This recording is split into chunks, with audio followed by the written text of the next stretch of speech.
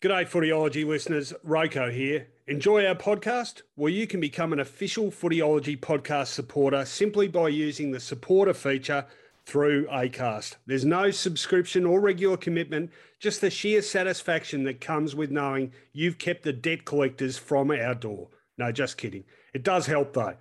If you want to get started, you just need to follow the support this show link in the show description. Thanks again, and now let's get on with it. Welcome to the Footyology Podcast with Rowan Connolly and Mark Fine.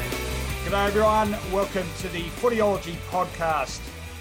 This is another of those strange hybrid episodes. We will be reviewing some of round 10, reviewing some of round 11 and previewing the remainder of round 11. As I say, a very good evening to my Footyology co-host, Mark Fine. How are you going, Finey?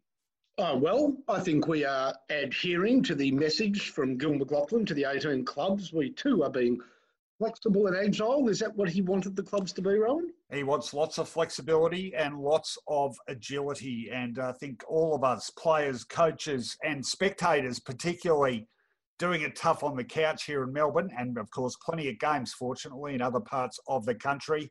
They're certainly having their schedules knocked around. But look, we've seen some pretty decent games, haven't we, thus far? Well, I've got to say, we were treated to a Saturday night special. I thought both games were extremely watchable, really good Saturday night football, and some other great games besides. So, you know, one thing I'm starting to get a sense of, that if you want to win a premiership, you're going to have to be an attacking, scoring, positive football team. I think sort of the white hats are winning out over the black hats. And isn't that good to see? There couldn't be too many people that wouldn't be very, very pleased with that development. I'll tell you something else I love, Finey, and that is a flexible and agile hamburger. I don't know what that means, but if it means a great hamburger, an Aussie hamburger, a hamburger 81 years young, and I mean fresh as a daisy, but they've been going for 81 bloody years. How good's that? Then get the absolutely iconic Aussie burger, the award winner from 144 Bridport Street, Albert Park, Andrews Hamburgers. Pure Aussie beef, that beading tomato and lettuce, as Rowan Connolly has eulogised over previously, and the buns that Rowan loves. Beautiful slice of cheese, bacon if required, pineapple for those with a Hawaiian bent, but whichever way you take it, Aussie burger to beat the band. I'm talking about Andrews Hamburgers on 144 Bridport Street, Albert Park. Now, I'll tell you, I know you think I just used that totally inappropriate analogy there about flexible and agile, but no, you're wrong. They are flexible because you can get a variety of ingredients in your Andrews hamburgers made to fit your individual taste. And agile, yes, they are agile because they are so goddamn fresh that when you unwrap them, the burger all but leaps into your mouth. It is that eager to be eaten by you in its freshness. So did I explain that well? Yeah, I reckon a burger leaping into your mouth would be quite the sight, Rowan. A fair target to go for, though. Well, I think plenty of people would be very keen to help shove the burger in my mouth and perhaps choke on it after that. I'll tell you what else I demand flexibility and agility with, Finey, and that is my home renovations.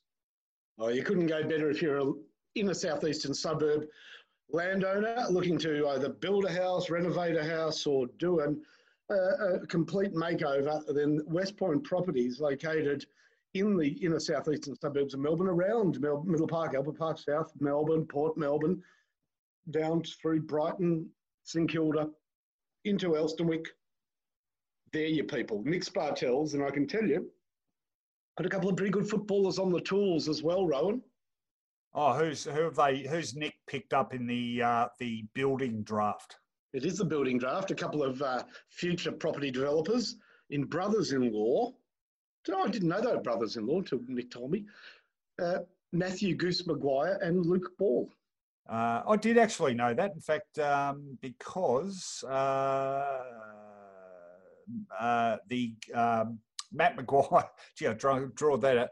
Matt Maguire's wife actually works for the AFL Media Association, organising a big gala dinner every year, Sophie. So a big hello to her. And, of course, Luke's mum, Jenny, also a mainstay. And, of course, Luke's dad, Ray, the former South Melbourne strongman. All right, I reckon we waste no time finally. We've got a lot of reviewing and previewing to do. We've got 7 games to review, 4 to preview. Let's do it right now. On Footyology, wrap around. All right, well, the first game on the agenda for this episode is the first leg of a Thursday night doubleheader, and low-scoring game, but still a cracking contest and an exciting finish decided in pretty spectacular style. And it was the Pies emerging victorious. Inaccurate, but victorious nonetheless. 6 goals, 14-50, defeating a plucky Sydney, who ended up 9 points adrift of that on 6-5-41. All single goal kickers for the Pies. Some real highlights in there, of course, including the match winner, but also a goal to debutant Trey Rusco. A multiple goal kicker for Sydney, Jackson Thurlow, kicking 2. Their debutant, Wicks, also kicked a goal in very quick succession from Rusco's goal. So good night for the debutants. But this is a really entertaining game despite its low scores, Finey. Neck and neck, these two sides for most of it. And some incredible statistical anomalies too. I mean, the Pies at one stage, 1 goal 10 just before half-time. Absolutely dominant. They had 15 of the first 16 inside 50s in this game. And at one stage where the inside 50 count 30-11, yet incredibly trailed the game by 14 points. Dare say you don't see that one too often, do you? No, it was look, I know they were very inaccurate, Collingwood. I think their indirect route to goals often leads to their inaccuracy. But regardless, when you've got 15-1 inside 50s and you're trailing, you are on the back of a statistical anomaly like no other. So the fact is that game continued to sort of play out in that way a bit, didn't it? Where it was all thrust by Collingwood and response by Sydney, who were pretty plucky. How did it play out, Rope? Well, I mean, it was anyone's game, really, wasn't it? But decided by a piece of Dacosian magic, except the year was 2020, not 1990. Incredible likeness, too, about the goal young Josh kicked from the boundary line, check side from the boundary with the game on the line. It wasn't just that for him, though. He played a terrific game, I thought. Surely that was his best game for the Pies. Along with Taylor Adams giving that midfield grunt, as he always does. The vastly improved Braden Maynard, who just continues to impress. Look, a win that came at some cost to the Pies, though, Finey. Hoskin Elliott injuring his knee, Adam Treloar a hamstring, and that bizarre but quite stomach-turning injury to Isaac Kanor, who had his lower right leg or his shin basically gashed completely open by, we believe, the stops on the boots of Sydney debutant Wicks. So it's come at a price, and they cannot take a trick on the injury front. I've got to say, look, as good as they are at their best, I just don't see how they're going to issue much of a flag challenge the way their luck's running on the injury front. Yeah, they're sort of watching the clock tick, trying to get Pendlebury back in the team. Now they're going to have to be without Treloar. It does seem as though in the finish they're going to be hamstrung by hamstrings and a variety of other injuries and not be able to field that best possible team, or at least something approximating it, will cost them a genuine shot at the flag this year. For the Sydney Swans, there's some cause for optimism amid another season where injury... Look, I mean, let's be honest, that team now for over 2 years has been almost in a hiatus mode, stasis almost, waiting for a bus that may never arrive, and that is Buddy Franklin. It has become now weight that's cost them a couple of seasons of football because their forward line really doesn't click without him. Yeah, good to have Sam Reid back, no question about that. Tom Papley starting to fizzle out a little bit as a goal-scoring forward, as he becomes rightly scrutinised for staging for too many free kicks. And I guess without Buddy Franklin, they just don't have the sort of target to build a winning score around. So 6 goals in a game of football, not enough. And certainly that Dacossian finish you spoke about was absolute manna from heaven for article writers and journalists looking for a full stop on what was an enthralling but pretty turgid game of football. They were able to get the old typewriter going with Dacos turns the clock back, and thereafter, I guess, writing the summary was pretty easy. Just a quick one on the Swans. You'd have to conclude, wouldn't you, that the pressure of having to carry the goal-kicking burden is starting to tell on Tom Papley a bit. That's what it looks like, doesn't it? Getting caught up in the staging controversies and starting to have his goal tally stymied by some pretty effective defence. But look, I think they've soldiered on, at worst, they've soldiered on pretty admirably and not without some big pluses too. One guy who continues to impress me, and he did even last year actually, is James Rowbottom. I think he's a real find for them. You like him? Yeah, he'll be a 150-plus game player in a midfield that is looking for any possible inclusion. So he's definitely one to tick for a permanent spot. And in the finish, a pretty good win for the Pies by 9 points, 6-14-50, beating the Swans 6-5-41. Okay, we had 2 games happening on Thursday night. That was the first. Let's talk about the second. Well, this was certainly the more entertaining of the 2 Thursday night games. Really enjoyable to watch. 2 positive sides, both trying to score and attack. And neck and neck, basically, the entire game. In the end, a very narrow 4-point win to the Saints. And boy, are they developing a habit of close games against the Suns. In fact, I think it's 4 of their last 5 games against the Suns now decided by a total of 11 points. That is West Coast Sydney mid-noughties areas, isn't it? A really tight struggle. Saints ending up prevailing. The only difference being it's all gone one way. St Kilda's been able to win all of them. True.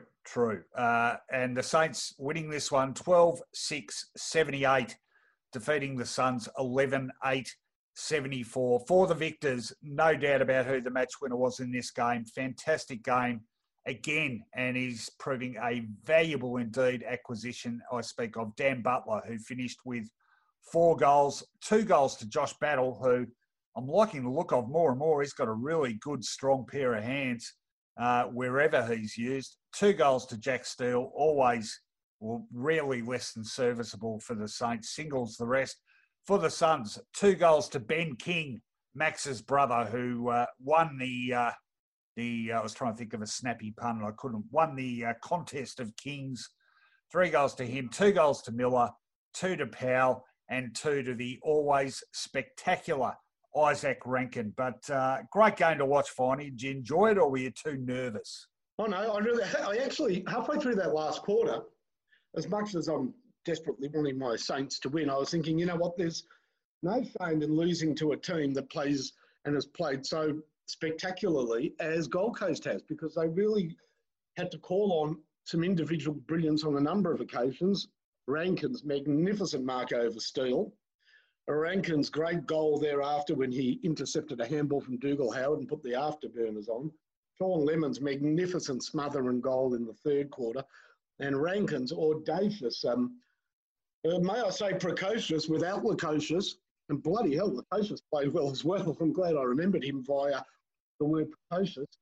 That last goal that gave Gold Coast one final sniff at winning the game. I mean, it was full of spectacular individual efforts by Gold Coast and also great 1%ers and sacrificial team efforts by the Gold Coast. Look, for St Kilda, having lost the centre clearances, having lost the stoppages, having lost the basic hard ball numbers in that game, that normally against Gold Coast absolutely guarantees a loss. But St Kilda crafted a way. They found a way to win. Once again, the Butler did it. Hunter Clark, brilliant in the last 20 minutes. So composed, so steady, getting St Kilda out of trouble in the back line in heavy traffic on a couple of occasions. And keen watchers of the game, especially St Kilda fans, will also note that Hunter Clark, after Rankin had kicked that goal, that all-important centre clearance was won by a tap out, and Hunter Clark, under extreme pressure, getting a handball to Brad Hill, whose resultant kick landed in the hands of Max King. Yes, right.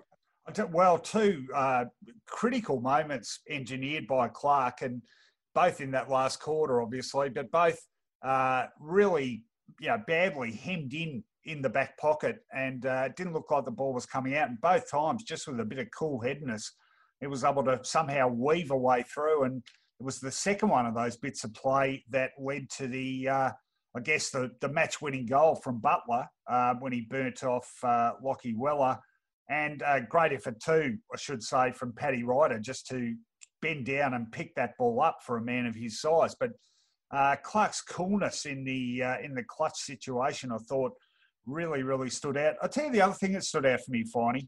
Yes. I did hear someone else talk about this, but St Kilda's evenness, and we've singled out their recruits from other clubs, but there's an evenness across the board of this side, and I think the stats probably bore that out in this win too, and that is that the possession tally for either side almost level, and yet it was 4 of the top 6 possession getters on the ground were Gold Coast players. So I think Gold Coast contributions seem to be more heavily stacked towards the major ball winners. I think St Kilda are getting a really good effort across the board, even from some of the less sung players in that lineup, and that's really helping them. And that's also a credit to their coaching. Rowan, St Kilda fans and real keen fans of St Kilda history will note that even the best of St Kilda teams dropped off the last 4 or 5 players. You have a look at the team that played in those 2 grand finals against Collingwood, and look, I don't want to necessarily name names, but Robert Eddy played in both of those games, and there were a couple of other players that certainly at the bottom end of the 22 weren't quite up to their equivalents in the Collingwood side. You go right back into 1997, you have a look at that grand final team for St Kilda, and you'll note that Brett Cook played, you'll note that Robert Neal played in that team, and a couple of others, again, at the bottom end of the 22. I'm telling you, even 1966 had players that really didn't match the top end of the team. Guys like Bingley and, when you're playing a premiership team, you don't like being singled out, but there were players in that team nowhere near the top end. But this St Kilda team is one of the first that I have ever seen that has depth and an evenness, and certainly a bottom 5 that is not easily identifiable. So it's a really good pickup and an important point as St Kilda, what will be under extreme pressure in the next few weeks, try to hold its spot in the top 4. Well, they've certainly set up a great foundation for a really strong assault on September. 3rd on the ladder as we speak. Yep. And 7 wins. So, gee, they're not far away. They get closer and closer. And, of course, 2011, the last time they played in finals. So I think a lot of people certainly wishing them well on that score, as they do the Gold Coast, because whatever happens with them for the rest of this year, you have to say they are a more resilient outfit than we have seen in the past, and some of the senior players really helping that as well as some of the young guns. I'll tell you this, right. If I was forced to answer this question, if somebody said to me, answer this question by punishment of death, would Gold Coast be in the 8 now had Matt Rowell not got injured? My answer would be a yes. I actually believe close games like the one they lost to St Kilda would have been won, and just the balance would be tipped in their favour had that young man not suffered that unfortunate shoulder injury. So he'll be back next year. That gives them off the top in 2021, for me, top 8 finishing lineup. So they've been a bit unlucky as well. Yeah, well, certainly plenty of pluses out of this 2020 season for both teams. Okay, that was the Thursday night double. Let's move on to Friday. Friday evening saw another thriller, and this one was between Essendon and GWS. It was another pretty dour affair, but certainly a gripping conclusion and a great comeback win to the Giants in the end, retrieving a 29-point deficit at one stage shortly before half-time and running out winners by 4 points, 8 goals, 11-59, defeating Essendon 8-7-55. For the victors, 2 goals to Heath Shaw. First 2 goals he's kicked in a long time. 2 goals to Jeremy Cameron, singles the rest, and the only multiple goal kicker for the Bombers, Kyle Langford, with 2. Well, Finey, I think in the end, probably justice was done. Essendon played one burst, albeit a pretty devastating burst of footy in which they piled on 6 goals in about 20-odd minutes in that second term. But for the other 3 quarters, they didn't look like kicking a goal. So it was an amazing little oasis in a sea of gloom overall as far as their forward line was concerned. GWS, though, dominating all the major statistical categories and certainly dominating play as well in the final term. I think 15-3, the inside 50s, and the weight of opportunity was always going to tell. Of course, plenty of controversy in that controversial free kick paid to Kellen Ward, the Giants veteran, which effectively sealed the win. Adam Sard getting a make-up goal for the Dons, literally on the buzzer. But, yep, the Giants were the better team. I think they had more poise in the clinches, although they had a bit of problems with accuracy as well. And certainly the better midfield. And the star players stood up when it counted. Tim Taranto, terrific for them. Stephen Cornelio, pretty prominent when he needed to be. Lockie Whitfield, very good. Heath Shaw, outstanding all night and managing to run off Anthony McDonald-Tipungwuti, who isn't having a great season form-wise, not much doubt about that. Kelly, another good contributor for the Giants. And Nick Haynes, as ever, very reliable in defence. For the Bombers, pretty much only one man in the midfield carrying an enormous burden. That was Zach Merritt. Thought he played pretty well. The disposal of Essendon's midfield leaves a bit to be desired sometimes. Jordan Ridley, who's having a great season for them, would have to be leading the best and fairest. Poised as usual in defence, and his absence from the game at a critical stage of the last quarter with injury was crucial for them. Adam Sard, pretty good coming off half-back. I thought Michael Hurley played one of his better games for a fair time too. So disappointing result for the Bombers, but you can't hope to win too many games with the sort of forward structure they've got at the moment. They just can't buy a grab. Sean McKernan didn't get the job done. Resting big men, resting ruckmen aren't getting the job done. Sam Draper, though, pretty impressive for them in the ruck, 1+ for them. But until they get some key personnel back, and particularly Jake Stringer up forward, Dyson Heppel in the midfield, Joe Danaher, will we ever see him play again for Essendon? The longer it goes, the more you have your doubts about that. I think they're destined to miss out on the 8 now, despite what was a responsibility. Encouraging start to the season. Sorry, Finey, what was that? Yeah, sorry, I just lost you there for a moment. So hopefully that came through all loud and clear. But I was saying that Essendon a little bit disappointing in that last quarter with McDonald-Tipungwuti not taking that shot at goal. And I just wonder where his head's at the moment. Look, we need to talk about that Callum Ward free kick because it was pivotal and it's played out in a pretty unsavoury manner post-game with some very nasty tweets, or not tweets, very nasty work on social media, in which Callum Ward actually received a death threat, apparently. So obviously some very irate Essendon supporters or football supporters out there. And then again, we shouldn't be surprised what you can see or read on social media. Sometimes it is the last, the Wild West, isn't it? Yeah, look, it can be pretty nasty. And, look, whoever is indulging in that sort of crap, they're not supporters of anything, really. They're imbeciles.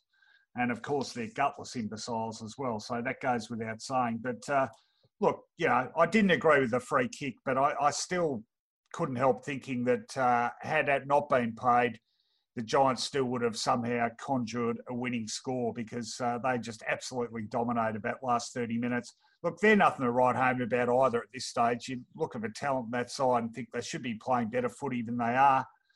But maybe this is that point of a season where just getting the result really is far more important than how you get the result.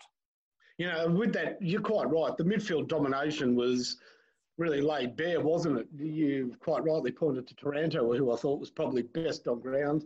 So you've got Taranto, you've got, obviously, Kelly's a class player. Caniglio's a very classy player. Josh Kelly, we know, as I said, can use the ball beautifully. Lockie Whitfield ran through the middle and had a very good game of football, and probably the lesser known of the talented forward on ballers is Brent Daniels, and gee, he moves beautifully in traffic, doesn't he?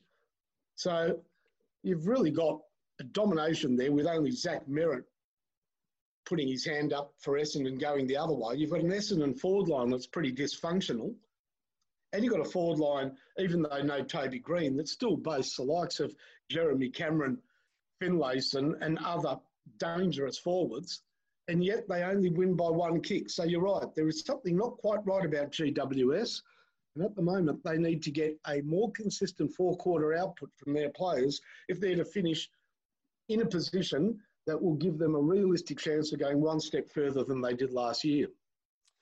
Agreed. However, a win is a win. That's pretty much how they would sum that up. All right, that was the Thursday night, Friday night menu.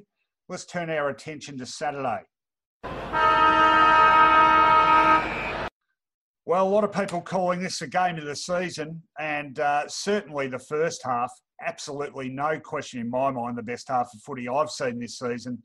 Talking about the Port Adelaide-Richmond game, Saturday twilight, it was a belter, and in the end, a really, really impressive win to the Power by 21 points, 13 goals, 15, 93, defeating Richmond 11-6, 72. For the Victors, 3 goals to Robbie Gray, 2 to Dixon, and 2 to Peter Adams, an impressive young ruckman he is. For the Tigers, 3 goals to Jack Rewalt, 2 to Jake Arts, and 2 to Mabior Chol. Well, Port made the running in this game fine. He could have actually been 6 goals up, but for a couple of gimmies that Charlie Dixon missed. Boy, he was an impressive target up there early. They were getting great value out of Adams, the ruckman. Boy, was that a fantastic goal he kicked to open the scoring.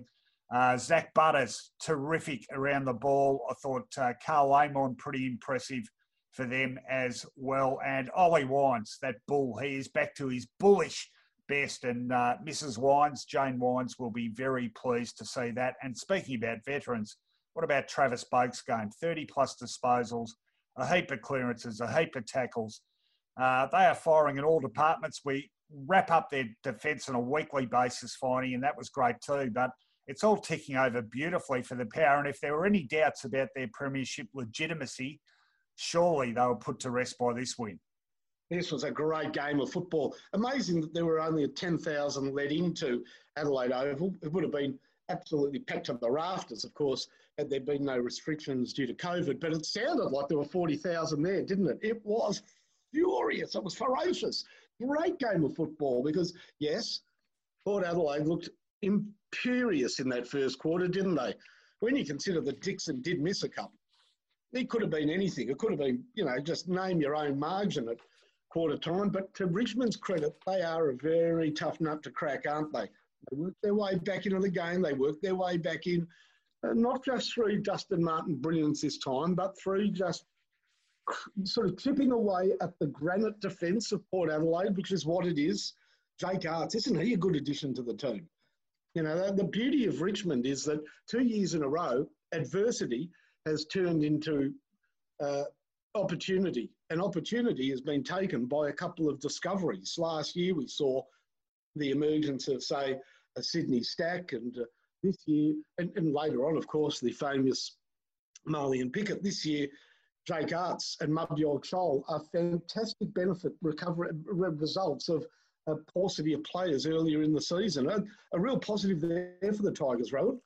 Yeah, and look, there's an efficiency about the way they scored too. I mean, at three-quarter time, when you probably still would have had your money on the Tigers to win. They were just a point up then, but at three-quarter time, the inside 50s were 36-22 the Power's way. So the Tigers doing a lot with whilst conceding all those major categories. I mean, again, at the last change, Power had nearly doubled them for clearances.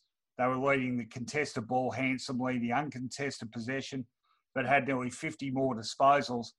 I still thought Richmond were going to win this at three-quarter time finally, but a fantastic last quarter by the Power. They absolutely dominated. In fact, to the point, the inside 50s in the last quarter, 19-2. Richmond had 2 inside 50s in the last term, held scoreless. You don't see that happen very often, and a real vindication of their efforts, I thought. And Ken Hinkley very laudatory about how good their pressure was all day. Yeah, how good was Ollie Wines? Yeah, I know you mentioned him earlier, but boy, oh boy, when that ball is rolling, he's a powerful, line-breaking, kicked an important goal, very good footballer, isn't he? And they've got him back to his threatening best, Boak, as you mentioned. Interesting that they played the 2 ruckmen. It worked well. Do you think they go with that for the rest of the season? Well, if Laddams can, sort of perform a sort of feats, 2 goals out of a ruckman is really important in a low-scoring era. And I like him. I've been liking how he's been playing for the last month. I mean, and he'll have games where he gets dominated for hit-outs, but increasingly, and we've had this discussion a bit, it's what the ruckman contributes around the ground that really determines the effectiveness of his performance. And I think Laddams contributes plenty. I think he's a huge find for them. Yeah, really good. I've got to mention Shai Bolton. Didn't he play well? Hasn't he gone He's had from a great season spare parts player to a key-on baller? What a step up he's been. Yeah, he's been terrific for them. And look, it's similar to last year in, some key absentees out. They bring in replacement players who fill the void so well. They end up becoming, selections part of the best side. And Bolton, to his credit, after being, this is what, his 4th season, he has absolutely stood up and filled that void, and absolutely part of that best 22 now. No doubt about that whatsoever. I must say, I'm not too worried about the Tigers. They're still my premiership tip. I don't think this was that bad a loss, particularly when you consider the amount of areas they were beaten by. Beaten in. I agree. But just on the numbers, they can't afford a game off, because you really want to finish in the top 4, especially with no finals to be played in Victoria. You do not want to be outside the top 4 if you're a Victorian team. You want that double chance. And they now put themselves in a position on the numbers to not be able to afford to lose too many more games. Yeah, it's a fair point. And you've got to keep factoring that in the reduced season, don't you? There's actually not that many games left to play with, so you need to make every post a winner from here. But an outstanding game. And I'll tell you what, if those two meet in the final and turn on the sort of standard of footy that was both tough, it was a really, really tough game, but still open and still attacking. Everything I think that is good about football in this era was encompassed in that first half. It was just terrific to watch. So let's hope we see more of it in 2020. That was the first of a Saturday doubleheader. Time now to talk about the second leg of that double. Rightio, the second game of the Saturday doubleheader was between Brisbane and the Western Bulldogs. And this is a pretty entertaining game too, finally, but the Lions prevailing pretty comfortably in the end by 24 points, 14-12, 96, defeating the Bulldogs 11-6, 72. The goal kickers, and one very impressive bag for the Lions coming from none other than Eric Hipwood, who kicked 5. It's like 10 in the old days.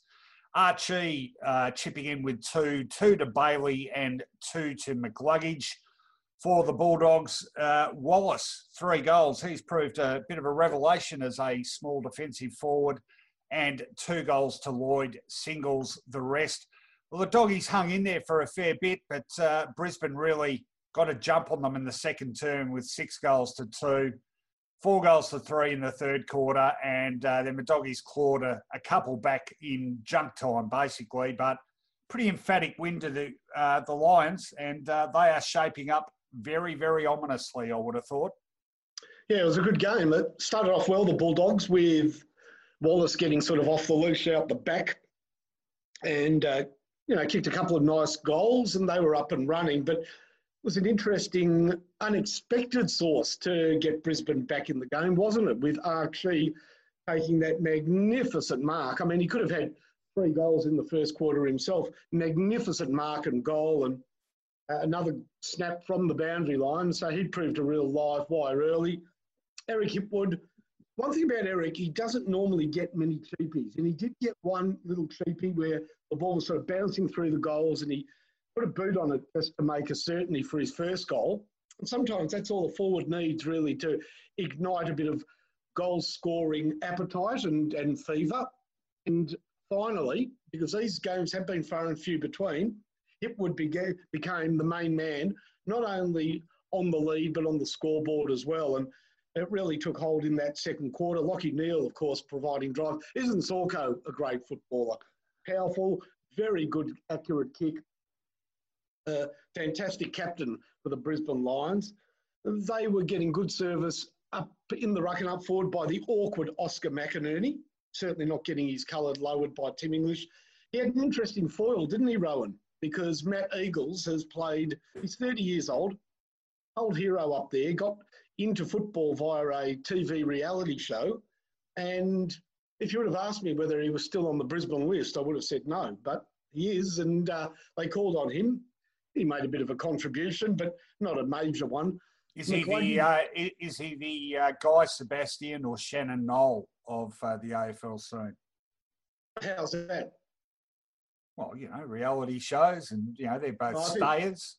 I think Guy Sebastian and Shannon Knoll, even though they're not my type of music or yours, might have made a little bit more of their reality TV entree into the commercial market that Matt Eagles has, because that was only Matt's 5th game. So don't know whether the comparisons hold true, but I do know this, that Brisbane midfield is beautifully balanced. Zorko, Neale, fantastic. Lions, what a good possession winner he is. He kicked a valuable goal as well. McCluggage for a bit of outside class.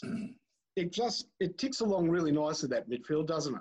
It does, and for me, that was the key duel, and they won it decisively.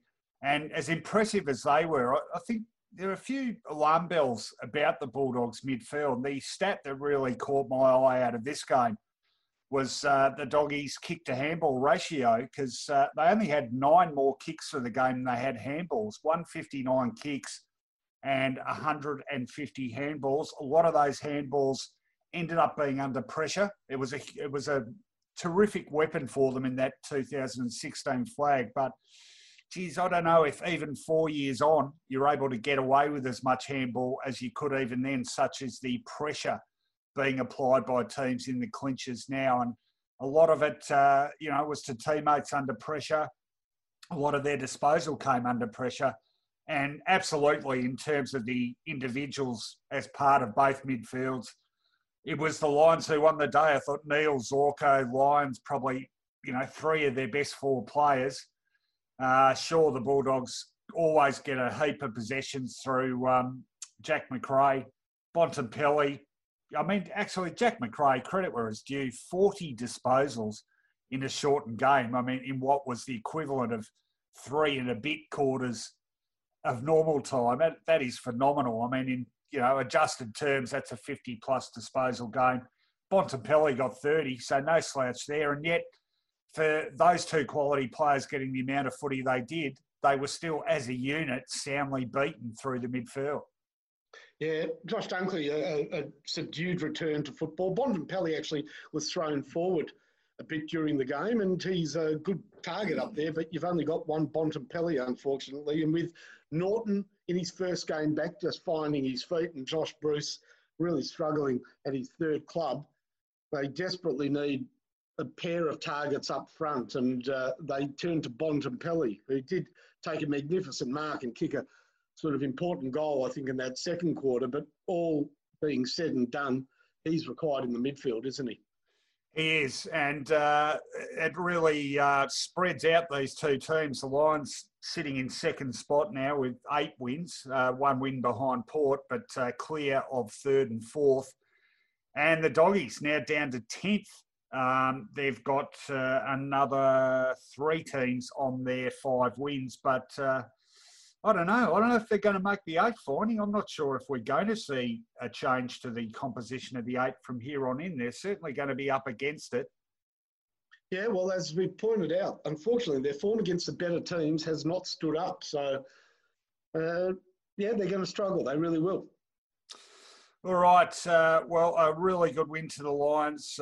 Anyone who had doubts about their capacity to back up after their rapid emergence in 2019, being shown absolutely that they are the real deal. That was the second game on Saturday night. Time now to talk about what Sunday had to offer. All right, we started out Sunday over in Perth, West Coast taking on Carlton at Optus Stadium. And in the end, a good win to the Eagles by 22 points, 11-6-72, defeating the Blues 7-8-50. Probably a more comfortable win than it looked like they might have for most of the first half. In fact, Carlton, I thought, played by far the more impressive footy in that first half and had a lead of just on 2 goals to show for it at the halftime break. But boy, were the Eagles sparked into action after the long break, and 8 goals to 2 the result. A game really turned on its head by a terrific burst of footy from the Eagles in that third term. After, it should be said,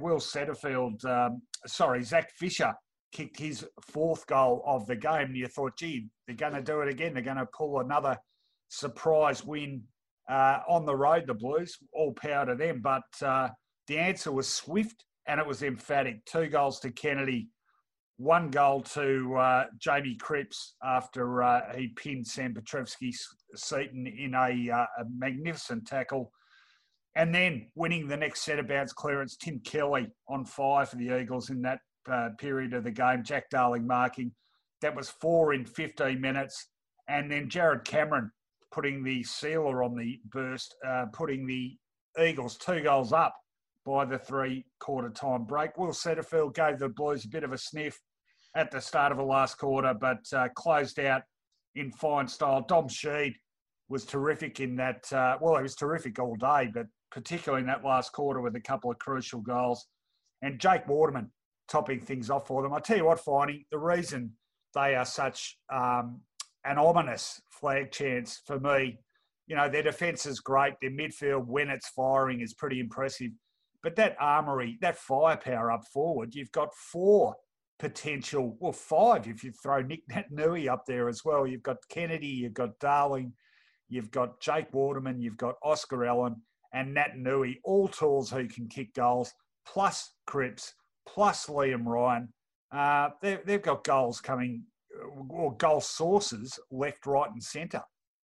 That really is the key, isn't it? That they, though behind on the score, well behind in play in that first half, don't need to make too many modifications to their game plan. What they needed to do, of course, was win more ball out of the centre, and that did begin to happen. Dom Sheed, I thought, was fantastic. Not only hitting the scoreboard with a couple of goals, but also providing some good, incisive delivery into the forward line. And let's be honest, when you kick up to a forward line with that sort of aerial supremacy over most back lines, it is ultimately going to be a bit of a dam wall that breaks, and it did break. How good was Zach Fisher for Carlton, though? I mean, you know, this is a kid, we know he's good, elusive little footballer, but it just was sort of a day working out where he built in confidence with every single kick that he got. And by the time he put the 4th goal through, he was the best player on the ground. And it was great to see him build in stature during the day for a little fella. Yeah, he's been around a few seasons now, hasn't he? But he's always looked like he could be a really a gun player for them. 4 goals out of 7. I didn't give the goal kickers. Sorry about that. Fisher 4 and Walsh, Gibbons, Settlefield, the only other Carlton goal kickers. 2 each for the Eagles to Kennedy, Darling and Sheed. One thing that would definitely be concerning the Blues, obviously Coach David Teague, but I think everyone associated with the club would be this alarming trend of them giving up bursts of goals. Now, early in the season, they were getting jumped by sides. More recently, it's becoming sides running over the top of them. But, I'd like to see the stats on how many sort of bags of 4 or 5 goals they've given up in quick time in one particular quarter of a game, because they seem unable to stem a tide of momentum when the opposition gets one.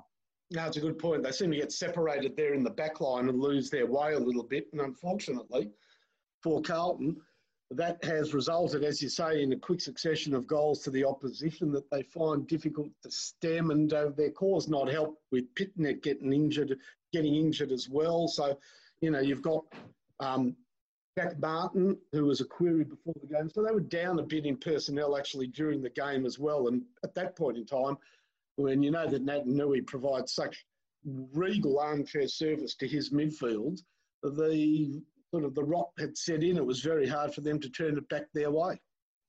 Yeah, absolutely. And, the Eagles, I've got to say, I feel like Richmond and West Coast are... Oh, actually, that's not fair now, is it? Okay. I think there's 3 standout teams at this stage, aren't we? We're searching for a fourth. Brisbane probably the most likely candidate. You wouldn't dismiss Geelong. Anyone beyond that you want to throw in? I think the team that's a game and percentage clear of Geelong heading into tomorrow night has to be reckoned, given that they've beaten Port Adelaide and Richmond. No, fair enough. They do say perception can often lag behind reality, and perhaps that's what the Saints are doing for me. And that's fair enough too. We're talking about a team that haven't made the finals since 2011, and no matter what they do in the home and away season, finals are a whole different kettle of fish. And we're talking about some very seasoned teams here in West Coast and Richmond. They're leagues ahead of... Look, even it's going to be a problem for Port Adelaide and Brisbane in a way, because we're talking about some very seasoned finals teams there. Although, having said that, we've rewritten so many rules this season. If ever there's going to be a year that the rule book on winning a flag gets thrown out the window, it will be this one. Fair point. All right, final game of the Sunday offerings, which, of course, only gives us half of round 11. We're going to preview the rest in a minute, but the final game of the weekend, and it was an emphatic win to Melbourne. They'll be buoyed by this. It was a pretty impressive performance, this, over the Kangaroos in Adelaide, ending up the victors in the finish by, 8 goals? No, 57 points. So a massive win, 13-14, 92, defeating the hapless Roos, held to 1 behind in the final quarter, while the Demons slammed on 6 goals. 5-5-35 to North Melbourne. The goal kickers, and what a spread of goal kickers the Demons had. They've ended up with 11 individual goal kickers, the only multiples, Wiedemann and Fritsch. And the reverse for the Kangaroos, just 2 goal kickers, Nick Larkey kicking 4 of their 5, Majak Dor the other. But some really good performance for the Demons today, Finey. Even when they trailed at quarter time, it was 1-4 to 3-2, but they appeared to have the better play, just couldn't convert properly. They levelled things up by half-time, had a bit of an advantage come three-quarter time, and then all guns blazing in the last. Tom McDonald, terrific today. Sorry, that was the other McDonald. Petrarca, terrific today for the Demons. Angus Brayshaw, bloody McDonald. Clayton Oliver, good again. Ed Langdon, shiny. Keziah Pickett had some really exciting moments. Jake Lever in defence, and Sam Wiedemann up forward, looking better and more confident by the week as a key target for the Kangaroos. Now I go with McDonald. Luke McDonald, who's played some decent footy in the last few weeks. 4 goals to Larkey, can't discount that. Dumont, Davies, Uniac. Beyond that, though, a bit of a struggle for the Roos, who they will be bitterly disappointed with that, particularly with Max Gawn out of the equation today. Really didn't capitalise on that, even though Todd Goldstein was one of their better players. What did you make of this one? I thought Luke Jackson did really well. Bit of a handful, Luke Jackson, whether he's up forward or in the ruck, and I thought he performed more than menacingly. He was very good for Melbourne. Look, an early lead to North Melbourne quickly disappeared. Sam Wiedemann was an excellent target. If his kicking would have matched his marking early on in the game, he could have really had that breakout performance, 5 or 6 goals that his career would require at this stage. He's looking good, just waiting for that big bag of goals to give him that extra boost of confidence. Clayton Oliver continued on from last week where he was fantastic. Petrarca, devastating, kicked a great goal. By the way, that goal that Petrarca kicked on the run out of the middle, terrible piece of umpiring, I've got to say. You know, I don't know who the North defender was on the line. All right, we cut a lot of slack for players shepherding goals through, don't we? But we shouldn't allow a player to be pushed 2 hands in the back out of the spoiling position with an umpire standing 2 feet away. That is just gutless umpiring. Not gutless. No, what's the word? It is conformist umpiring. Really bad umpiring, that. It's like, yeah, here's a goal, all clear. Great goal. Get with the program, mate. That was very disappointing. But no reason for the loss. It was a great win by Melbourne. Well, just a quick one on them. They're up to 9th place with a game in hand now, don't forget. I wonder if I don't think there'll be changes to the 8, but I wonder if the teams outside the 8, if they are now looking the most likely. Well, they're getting a bit of momentum up, aren't they? That game, when are they going to play that frigging game? I don't know. Probably too soon for an Essendon supporter, I'd say, at this stage. It's like they're hoping the football world forgets about it. That game needs to be played, and for the sake of Melbourne and Essendon, both of whom are still definitely a shot to make the 8, it needs to be played in a timely manner. Would you, based on current form, would you rate Melbourne's chances of doing anything in the finals more highly than you would either Collingwood or GWS? No. No, I'm not sure I would either. They don't convince anyone on the consistency front, I think it's fair to say. All right, there are our reviews and still half of round 11 remaining. So I think it's appropriate, Finey, that we do some previews. On Footyology, previews with Punch. Okay, 4 games to wrap up round 11, and we have a Monday night double header. Didn't think we'd be saying that. St Kilda takes on Geelong at the Gabba, 6:10 local time. A bit of a throwback this, Finey, back to the old 2009 days when these two were going hammer and tongs at each other. Of course, 2 memorable clashes in 2009. The one when they were 13 games undefeated each, classic at under the roof at Docklands, and then a classic grand final as well. I know it's painful memories for you, but good to see these 2 teams up and about, and let's hope we get a quality of footy to match. How do you see this one unfolding? Yeah, it should be a great game. Geelong have been able to bring back 3 players that they had sort of rested in the match against, pardon me, North Melbourne. So they've really sort of been able to strike a pretty good balance between resting players and playing players. They did very well to play Dangerfield and sort of play him up front. I thought that was pretty clever. So, you know, with the Cats bringing back in Parfitt, Kolodjasny and Rowan, I think they're going to be very well served.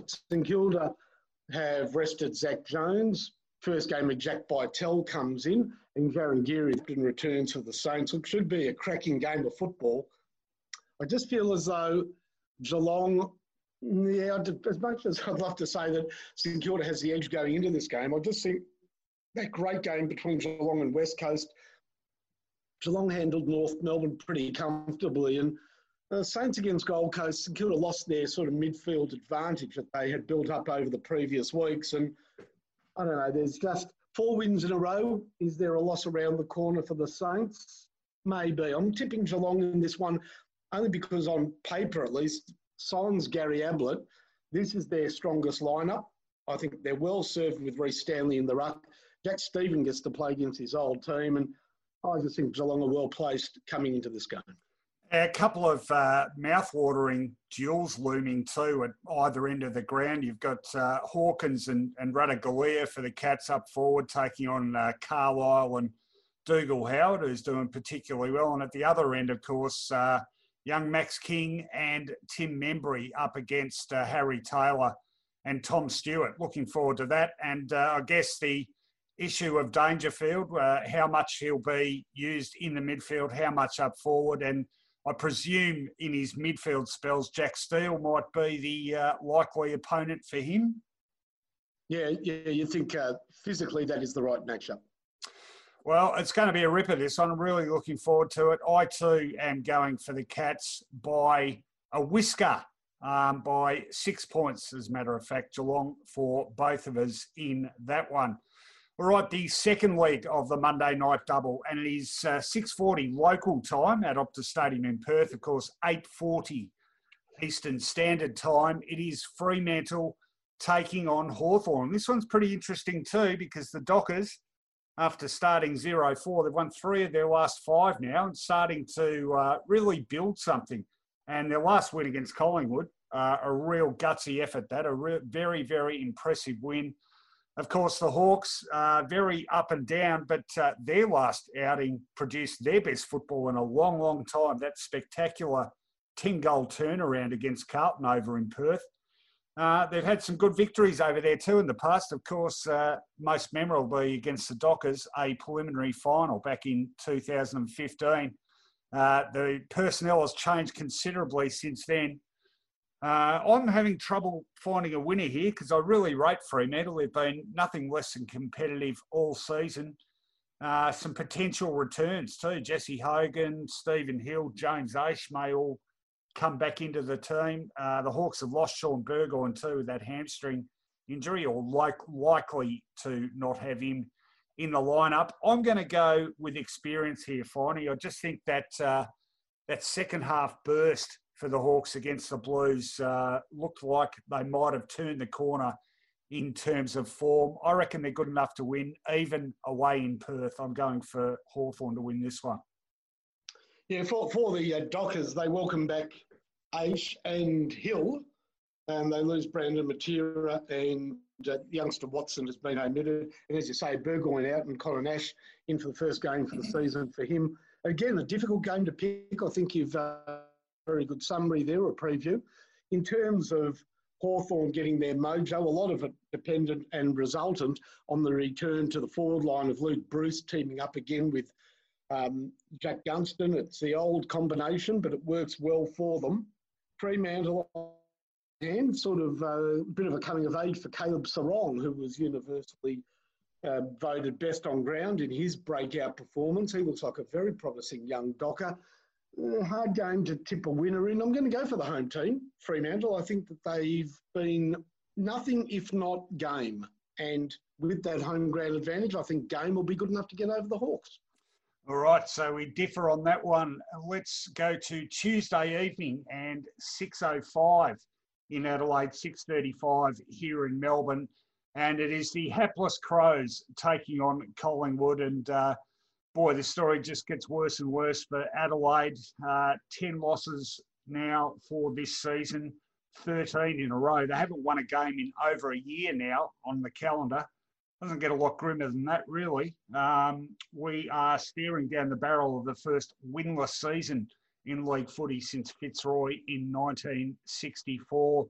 The Pies, they're doing it tough. Scraped over the line against Sydney. Injuries, obviously, a huge factor, and they've copped some more too. Adam Treloar, Isaac Kaynor, Will Hoskin-Elliott, still no Pendlebury, no Jeremy Howe, of course, or Jordan De Goey. That's a fair bit of talent to be missing from any side. They're going to find it tough, but they are playing a team that just, I did say on this very podcast, I think they will win a game. I don't think it'll be this one, though. I think they are really in a trough of despair at the moment, and home crowd, and even with Collingwood's long catalogue of injuries, I just can't see how they're going to turn the tables on the Magpies. This one, Collingwood, for me, pretty easily. Yeah, I can't see Adelaide's forward line being able to kick more than 6 or 7 goals on a good outing. So Taylor Walker really struggling to get a handle on the ball. He had a couple of promising outings about a month ago, but he looked terrible against Melbourne, and Collingwood should have no problems in scoring more than Adelaide, which is what all this will come down to. Collingwood know that if they can get 10 goals, they're going to win the game. So they just have to think of a more positive way of playing football rather than the conservative creep that sometimes is Collingwood's way. That Collingwood creep is around the boundary. It's not very direct. If they could show a little bit more faith in their forward line presentation, with Ben Reid and Myercheck, I think, giving them something to aim for, that 10 goals will be no problems and enough to beat Adelaide.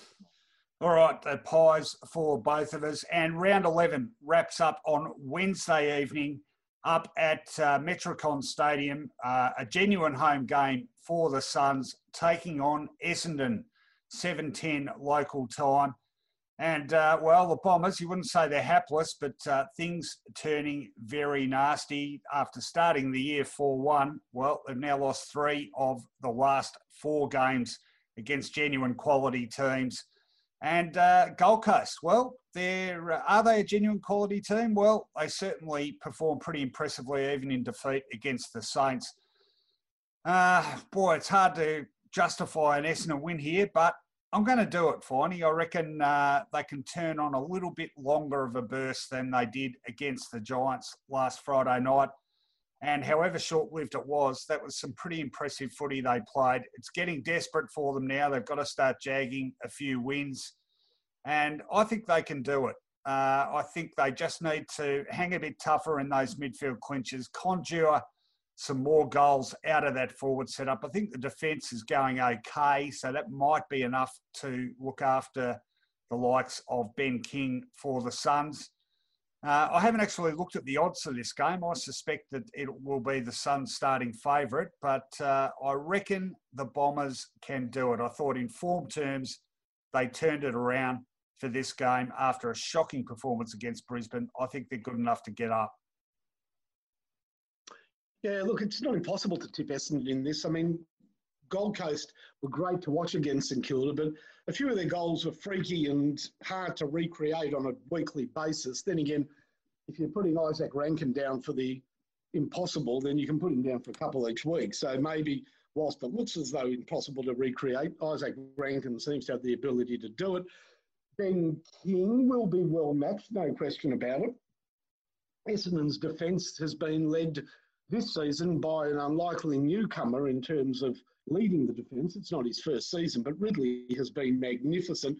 And if he can provide enough intercept presence to feed the ball to the likes of Sard and McKenna played forward a bit last week, by the way, then maybe Essendon can get the run and gun required to win the game. That being said, I'm not going to sell this Gold Coast team short. I think they've been pretty good this season and sometimes they've been very enjoyable to watch. That back line of theirs works well. Lukosius is a good springboard out of defence, very confident in his own ability to hit a target by boot and does so more often than not. They've had a great return, you mentioned in the summary of the St Kilda Gold Coast game, from Tuke Miller. Hasn't he improved his kicking? He was always a good getter of the ball, but I now think he's a great distributor of the ball. Interesting to see Jared Witt's a very, very tough old campaigner now up against Sam Draper, the new young tyro for Essendon. He won't be thrown around easily, Witts, but Draper likes throwing his weight around. Looking forward to that clash. I'm going to go for Gold Coast on the basis of more skill in the yellow and red than there is in the black and red. I think that's probably a fair enough tip. I admit I'm probably going for the upset there. Okay, well, that is round 10 and round 11, both dispensed with. We will wrap up, not dispensed with, because we will be wrapping up the rest of round 11 when we speak to you again on Thursday morning. That'll do us. Finey, quick plug for our sponsors again, please. It's only love we have for our sponsors.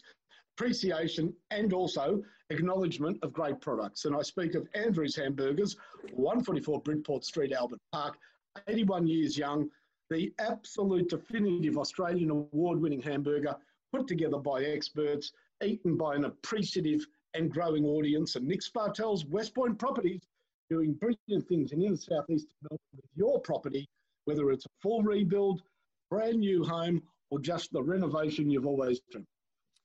All right, well done. We're grateful for their support. We're grateful for your support. Now, I have been banging on, Finey, for a number of weeks now about a big announcement. Well, the day has arrived, but I'm not going to do it here. I am going to direct everyone to the Footyology website, footyology.com.au, and you will find a glittering galaxy of new talent on the Footyology books. We are expanding. We are going beyond just talking about football now. And we've got some of the best writers, commentators, and personalities in the country, Finey, to help us do it. Look, all hyperbole aside, we are really excited about this. It's going to add a whole new dimension to the website and a whole new range of interests for people to read, to listen to view. You can see all the details on the Footyology website today. Check it out. And if you like what we're doing, please head to our Patreon page and become an official Footyology patron. And we really, really appreciate the support we're getting from people, both there and on the Acast Footyology supporter page. So thank you, everyone. Exciting times for us here at Footyology, but we won't forget those who have listened loyally to us now for a good 4 years. Couldn't have done it without you, everyone. So really mean it. Thanks very much for your support. Am I right, Finey? Absolutely, 100%. I think it's a brand that's moving forward, taking huge strides, and we only do that with the undinting support of a great, great following. All right, thanks everyone. Enjoy what remains of Footy Fest. Hopefully we'll all be in one piece when we get to the end of it. But we'll be riding every bump with you, and we will return on Thursday with the next episode of the Footyology podcast. Until then, we'll see you later.